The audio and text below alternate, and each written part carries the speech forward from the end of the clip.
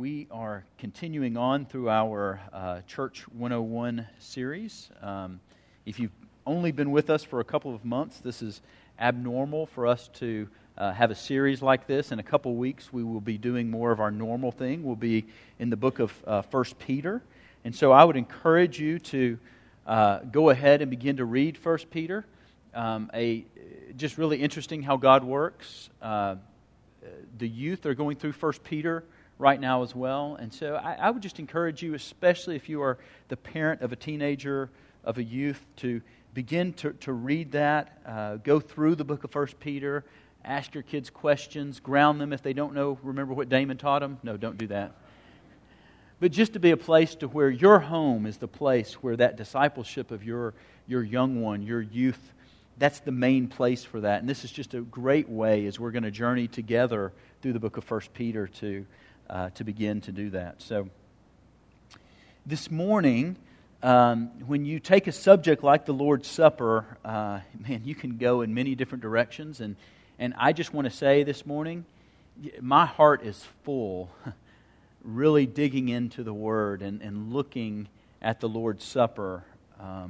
This morning, we're not going to talk about, we may touch on a historical debate, but it's going to be much less about that.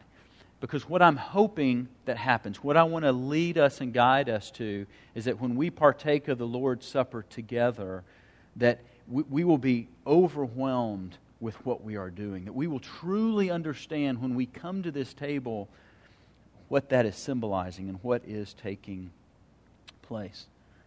It's by no accident that we started, that last week we covered baptism. This week we go into the Lord's Supper because in many ways the Lord's Supper is a continuation.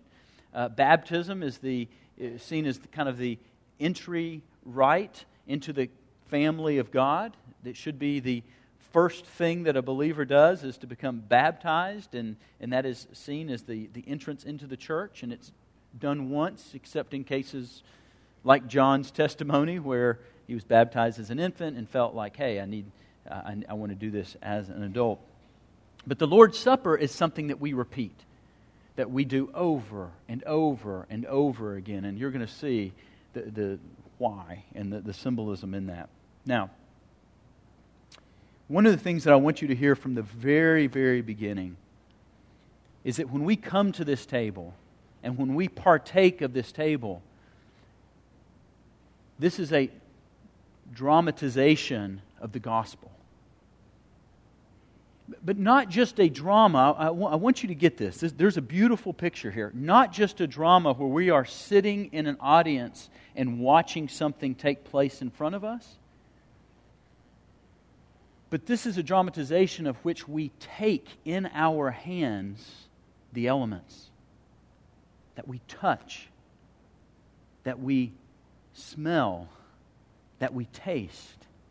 And it is a symbol of something that is very, very deep and meaningful. And so my prayer as we're walking forward through this is that God would just begin to open your eyes, so much so that I would love for you to have almost a sensory overload as we partake of the supper together at the end of the service. Now, as we look in the Bible, we're going to go through all of them in a moment, but in Matthew, Mark, and Luke, we get a very similar formula of Jesus the night before he was betrayed, or the night as he was betrayed, that he institutes the Lord's Supper with his disciples. And then in 1 Corinthians, if you want to turn there, you actually probably need to have your finger in both places because we're going to be going back and forth.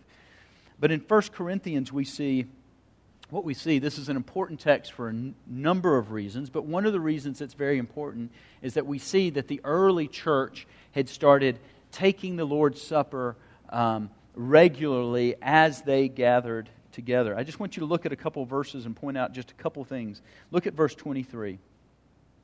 Notice what Paul is writing here. He says, "For I received from the Lord that which I also delivered to you, that Jesus, in the night in which he was betrayed, took the bread."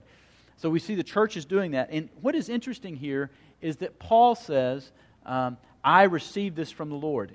We don't really know Did Paul have a vision? Is this something was this something he just garnered from the disciples? We don't know. But the important thing is that Paul is speaking authoritatively here. And then in verse 26, "For as often as you eat this bread and drink this cup, you proclaim the Lord's death until He comes." And so the goal, what we see, is that this is something that the church should be doing, that Jesus instituted, and it became very important. And the church, ever since the very beginning, Christian churches have been celebrating the Lord's Supper. And so I want you to see that there's this unfolding of this picture of the Lord's Supper. And first, I want to spend just a little bit of time in the Old Testament. We could deep dive here, and it would be great. But we're not going to do that. We're going to kind of hover above. But I want you to see some pictures that I think that we are meant to see when we think about the Lord's Supper. I don't know if you've ever thought about it, but in the garden, you've thought about this. In the garden, God said, what? Adam, you can eat, partake, eat any tree in the garden except one, right? And so sin entered into the world because Adam and Eve took of that one tree in which they were not supposed to eat of, and they ate. What an amazing picture. What an amazing picture.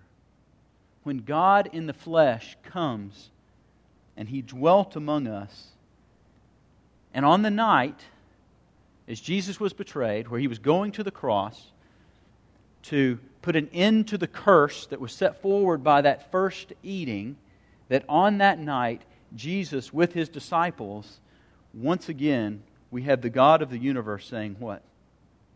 Eat. What a beautiful, beautiful picture of that broken fellowship that happened in the garden, that Jesus is saying on the night that He was betrayed, no more. You can have fellowship with the Father once again. All throughout the Old Testament, in festivals, and festivals were meant as a time of rejoicing and celebration and remembering the faithfulness of God. We have the people with most of the festivals, what's correlated with that is what? Eating. Eating. And they're remembering the faithfulness of God. In fact, on the night that Jesus was betrayed, when He took the elements, they were celebrating Passover. They were celebrating a time when God brought His people out of bondage. And in the same way, Jesus with His disciples is getting them ready to celebrate when He is going to bring them out of ultimate bondage to sin and death. And it marks God has done it. God has made a way. Another one that is very deep and significant is the whole idea in the Old Testament of sacrificial meals.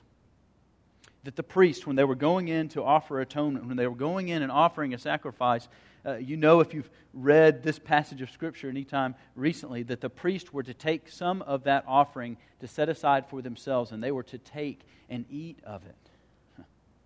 There's so much here. That Jesus, who has become the ultimate sacrifice, He is our ultimate high priest. By taking a part of that sacrifice and offering it to these men, He is saying, you no longer need a mediator. Your relationship with God has been restored, is going to be restored. What a beautiful picture in the Old Testament, and we could stay here forever. Even the language that we have in the Gospels that Jesus uses, where He says, this is my blood, signifying the what? The covenant. Jesus is wanting His disciples to think back and to take and to drink. Now, not only do we have this Old Testament, this big biblical narrative, this theme, but we also see in the New Testament there's this unfolding picture that I'm going to really get into in a minute, but I just want you to see that in Matthew, Mark, and Luke, we have almost identical accounts of what happened on this night. right? It's the night that he was betrayed, was Passover.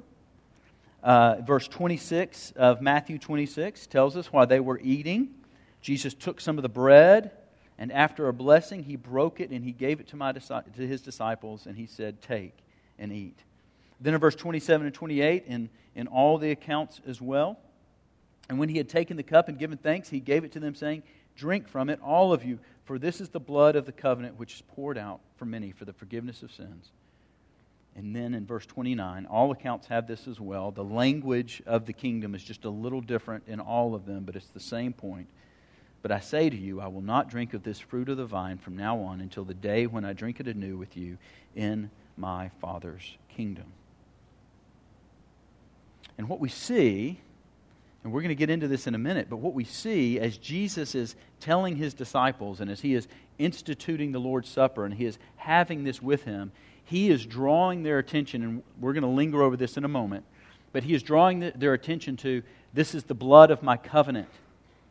There's this past thing that you need to remember. Take my body and eat. There's this present reality of Jesus with them, and there's this future reality to the Lord's Supper as well, of one day you will eat with me again in the kingdom of God.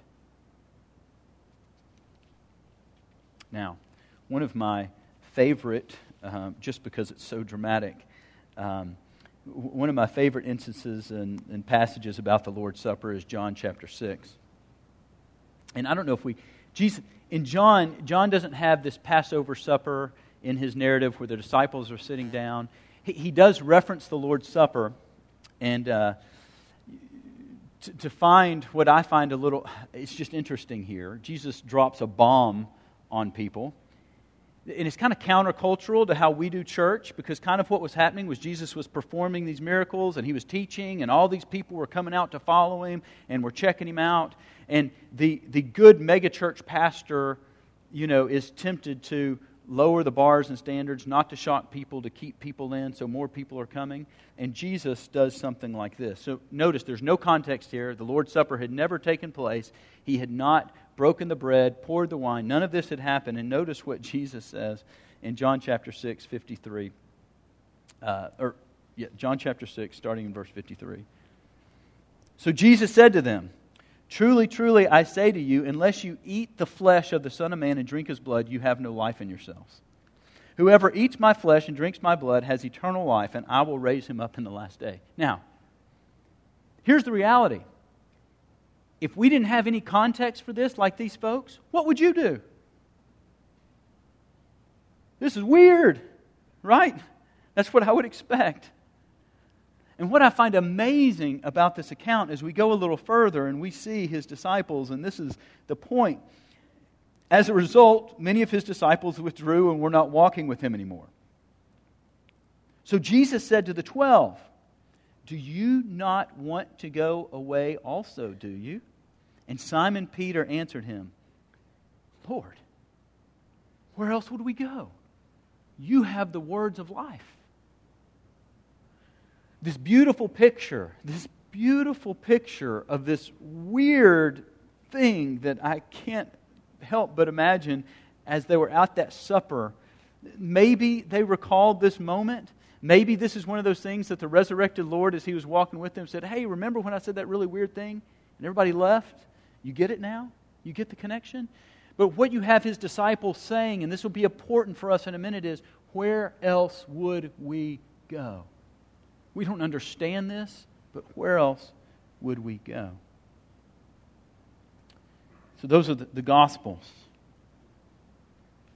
So the Gospels describe kind of what it is. But 1 Corinthians, we also have an account of the Lord's Supper that we've been reading from. And this kind of talks about the Lord's Supper in practice. And really this is Paul coming along and in some sense regulating the practice of the Lord's Supper. It is so helpful that we have this. And, the church at Corinth is an interesting place.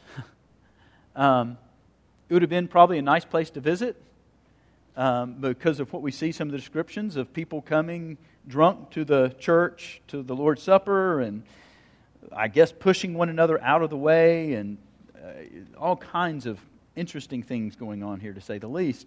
But a couple of things that I want to point out from 1 Corinthians chapter 11.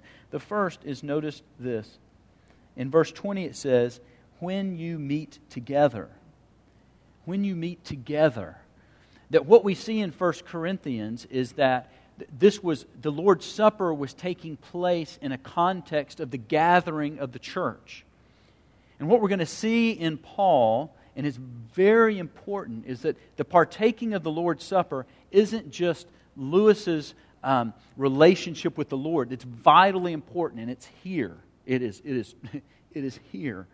But the other part about that is that the Lord and the Holy Spirit, as He inspired Paul to write, not only did He have that vertical relationship in mind, but He also had in mind this horizontal relationship of the togetherness of the church. It's part of body life. There's this communal aspect to it. Look at verses 18 through 22 with me. For in the first place, when you come together as a church, I hear that divisions exist among you, and in part I believe it.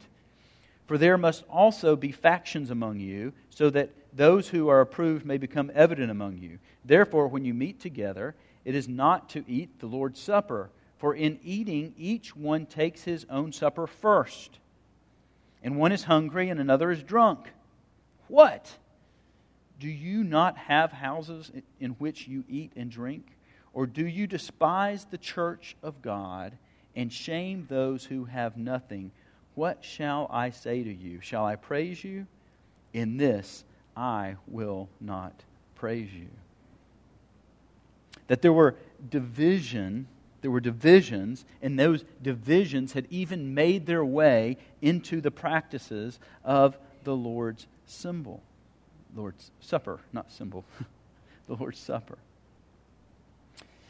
And look at verses 27 and 29, and a lot of commentators, a lot of folks who look at these verses believe that there's a word play going on here. And the word play is the word body. And so I want you to hear and see if you can catch a glimpse of the word play here. Starting in verse 27. Therefore, whoever eats the bread or drinks the cup of the Lord in an unworthy manner shall be guilty of the body and the blood of the Lord. But a man must examine himself, and in doing he is to eat of the bread and drink of the cup. For he who eats and drinks judgment to himself if he does not judge the body rightly. For this reason, many among you are weak and sick, and a number sleep. But if we judged ourselves rightly, we would not be judged. So in talking here, Paul, using this word and the picture that I think he is bringing to mind to these folks who are here in Corinth, is that when you are coming together and eating in an unworthy manner is partaking of it when there are divisions among you. He's talking about the unity of the body here. And he says, if the body is not unified, it is not good for you to take part and to partake of the body of Christ. And so I don't know about you, but I have been in many churches in my life where before the elements are passed out, that there is the call to examine yourself. And a lot of times the examination is there any sin in your heart? And the problem is, yes. Right? What Paul is getting at here is that he is saying here, and this is so important, Paul is saying is that partaking of this cup is symbolizing our unity in Christ. And so if there are divisions among you, examine yourself and take care of that so that when you partake of the body of Christ, you are doing so in a healthy fashion, which means that you're doing so with a pure heart and pure mind towards your brothers and sisters in the Lord in the body. Very important. Now, so what I want to do now is then go and talk about there's many more, but two vital keys, I think, when thinking about and partaking of the Lord's Supper emerge. And the first one I'm going to talk about is remembrance, and the second one that that we'll talk about in a minute, is eating it in the right way. And this talking about remembrance is probably what, as I was studying this, has impacted me the most this week. And so I would love it if you just could tune in and focus and see from this text what the Lord would have for us. And so let's jump back over to the book of Matthew. Now, remember, I did say that it was Paul who he added the statement, but he said he got it from the Lord. Do this in remembrance of me. This was the Pauline addition to this. However, I think inherent in Jesus' statements to us is this whole idea of remembering. So I think it is here in this text as well. So notice this. I think there are three things that we need that we're asked to remember. The first thing that we're asked to remember is this, is what God has done. And this would be different from the disciples and us, right? The disciples were there, they were eating, and Jesus says, this is the blood of my covenant. And I think what He's calling to their mind, remember the faithfulness of God. And if you read your Bibles, if you've read the Old Testament, the thing that happens over and over and over again in the Old Testament is that it says that they did what? They forgot. I just got done reading Nehemiah, and in the book of Nehemiah, they had forgotten. It was a big deal as they got the law and began to read it again. If you read the book of Judges over and over and over, it says that they forgot or they did not walk in the ways. And so the Lord's Supper for us becomes a reminder that not only has God in the past, but it's a reminder of what God did on the cross by sending His Son to die in our place. And the thing that we have to remember that needs to be at the forefront of our mind when partaking of the Lord's Supper is this, is that you no longer have to stand and pay for your sin. That because of the death of Jesus, your sin penalty has been paid. There's no greater thing to remember. Verse 28, this is the blood of my covenant. He has done it. And so when we partake of the Lord's Supper, there should be a sense of awe and worship and gladness. The second thing, and this is just huge. The second thing that He wants us to remember is, brothers and sisters, when you partake of the Lord's Supper, remember that Christ is with you. Remember that Christ is with you. Jesus says, this is the blood of my covenant. The new covenant, under the new covenant, those who put their faith and hope in Jesus Christ receive the Holy Spirit, and God is with us when we repent of our sins, when we cry out to Him, and by faith receive Him. He is with us. And this is, partaking of the Lord's Supper is a deep symbol of our union and communion with Christ. In John chapter 6, if I would have read earlier, Jesus says this, you all know it, I am the bread of what? I'm the bread of life. I am the bread of life. And this bread of life is so filling in us that our hunger ceases. It is all satisfying. We get, in Christ, we get His joy, we get His presence with us, and we get His peace. And when we eat, it is a reminder that He is with us. It's a reminder that He is with us. He has given us His Spirit.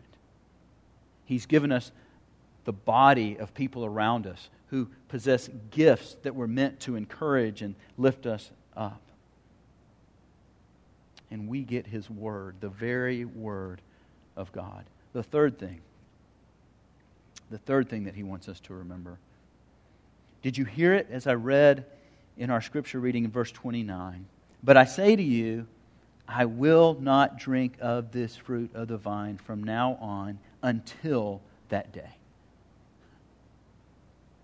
remember the promises of God. That there is a day when we will partake and we will eat with our Lord and Savior. Can you even imagine this? Can you even imagine this? 1 Corinthians 3:12 says that we look in a mirror dimly, but then we shall see Him face to face. One of the things that one theologian talked about was the little thimble of juice and the little piece of cracker. That part of the symbolism there is that it doesn't fill us. In this world, it doesn't fill us. But one day, when we are with Him and dining with Him, we will be filled.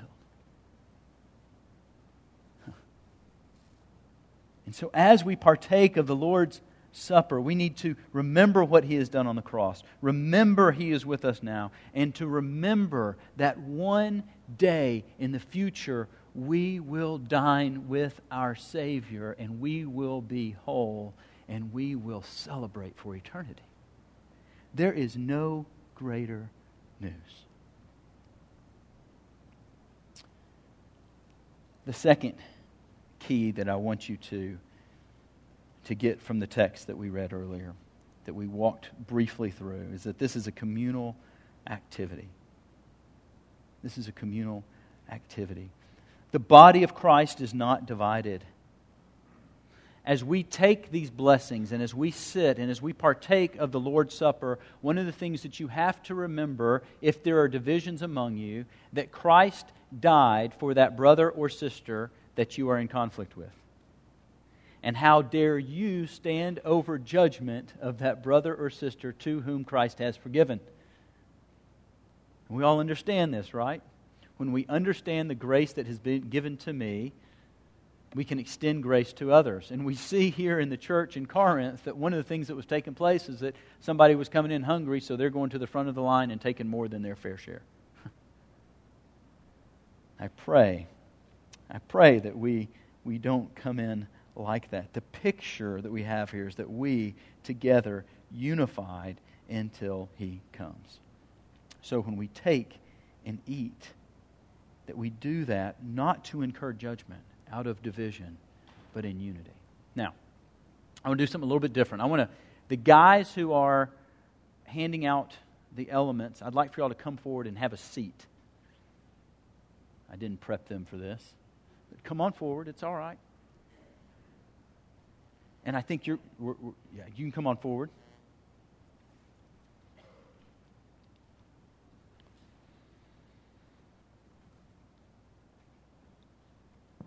Now, one of the things that I hope that you understood by the language that I used is that when we partake of the Lord's Supper, what we are acknowledging is that Jesus did this as a symbol. You know, the big debate in the church, you know, and so if you were in a Catholic church this morning, every service you would have a Mass. There's a large table set out, and that according to Catholic doctrine and beliefs, that the physical presence of God is that the elements actually turn into the body and blood of Jesus. And in a sense, Christ is being re-crucified every week. That is not what we believe. We believe that it is a symbol. Early on in the Reformation, Luther and Zwingli got into this is one of the only areas that they had a disagreement over, and Luther, historically it's said that he was just pounding his fist, and all he would say over and over and over again is, "This is my body, this is my body, this is my body." And his view of this is kind of weird.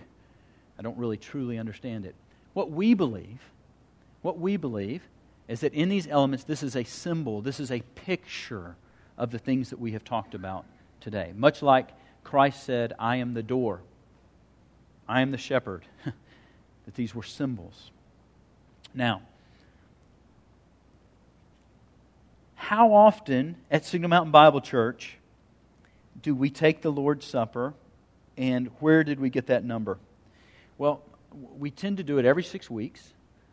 We also do it on some special occasions, on Maundy Thursday service, normally on the Christmas Eve service. We didn't do it this year.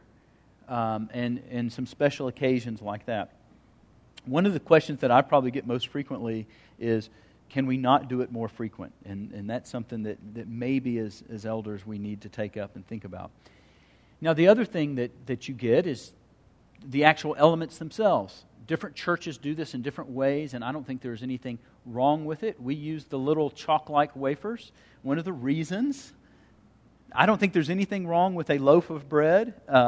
One of the reasons is that we know that Jesus did this during the Passover, and so they would have had unleavened bread at that time, and so it's accurate representation. We don't have wine.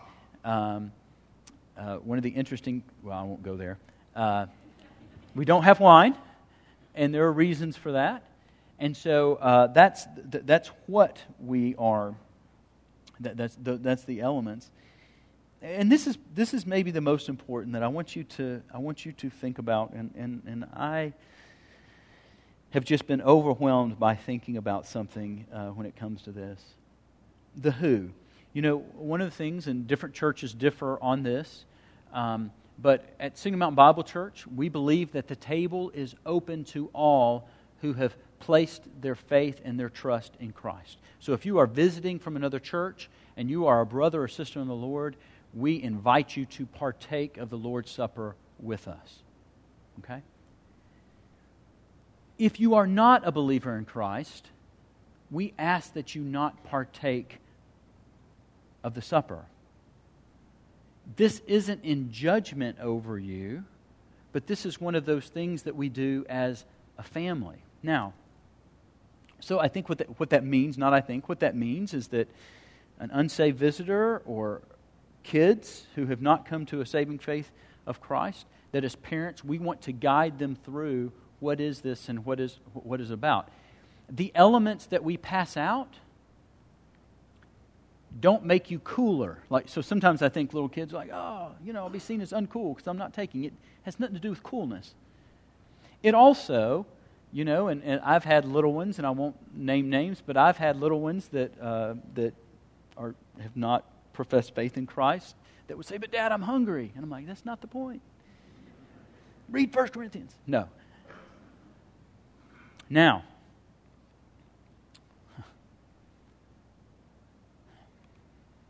here's where my heart gets heavy. If you are here this morning and you are not a believer, if you have not placed your faith and trust in Christ, my prayer, and I'm going to pray this, is that you would be jealous to partake of this for the right reason. That you would long for a salvation, for your sins to be covered. You would long to know that no longer do you have to bear the weight of your own sins, but there is one who came, Jesus, who died on the cross to take care of your sins, that you would long for that. That you would long for a relationship with Jesus where you can have His presence and His peace and His joy in your life. That you would long for the fellowship of a body of believers who are going to circle you and have all things in common. That you would long for that. And that would create a longing in you for the one day. And so if you're here this morning and you've never placed your faith and trust in Christ, there is nothing greater than me, BJ, Gary, Damon, one of the elders, would love to sit down with you and talk you through that. And we would rejoice in you following through with baptism and then sharing your first Lord's Supper with us at some point. So here's what we're going to do. I'm going to pray, and after I pray, if you all will stand, and I'll deliver, and then we will partake of the Lord's Supper together. So let's pray. Oh, great God. Oh, great God. You have made a way. You have made a way for us to be reconciled with you. And it blows our mind. God, I pray this morning. My heart is heavy on with this. God, I pray that if there is one or many among us who don't know you as their Lord and Savior, that God, your Spirit would just open their eyes. And that you'd give them the boldness to step out and talk to one of us or to somebody they know that is a believer. God, for the rest of us who stand and will partake of this in a moment, God, I pray, Lord, that as we partake of these elements, that God, we will do that out of a sense of solemn rejoicing, of remembering what you've done. And God, I pray that as we do this, that it would unify us as a body of believers. God, we thank you. In your name we pray. Amen.